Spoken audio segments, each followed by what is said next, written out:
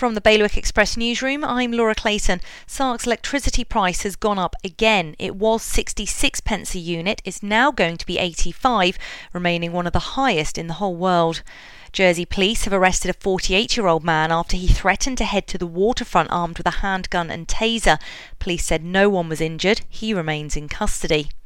Guernsey police want to hear from witnesses who saw a motorcyclist ride their bike inside the Vistas Beach Cafe at Varzon on Saturday afternoon. They've been arrested, but the investigation is ongoing. And it was a windswept conclusion to the Super League Triathlon in Jersey. The cycle element of the men's and women's finals had to be cancelled due to gusts up to 50 miles per hour.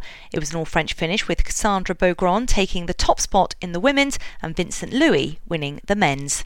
To get the full stories, go to bailiwickexpress.com. Your weather, some sunny spells during the week, showers too, highs of 18 degrees.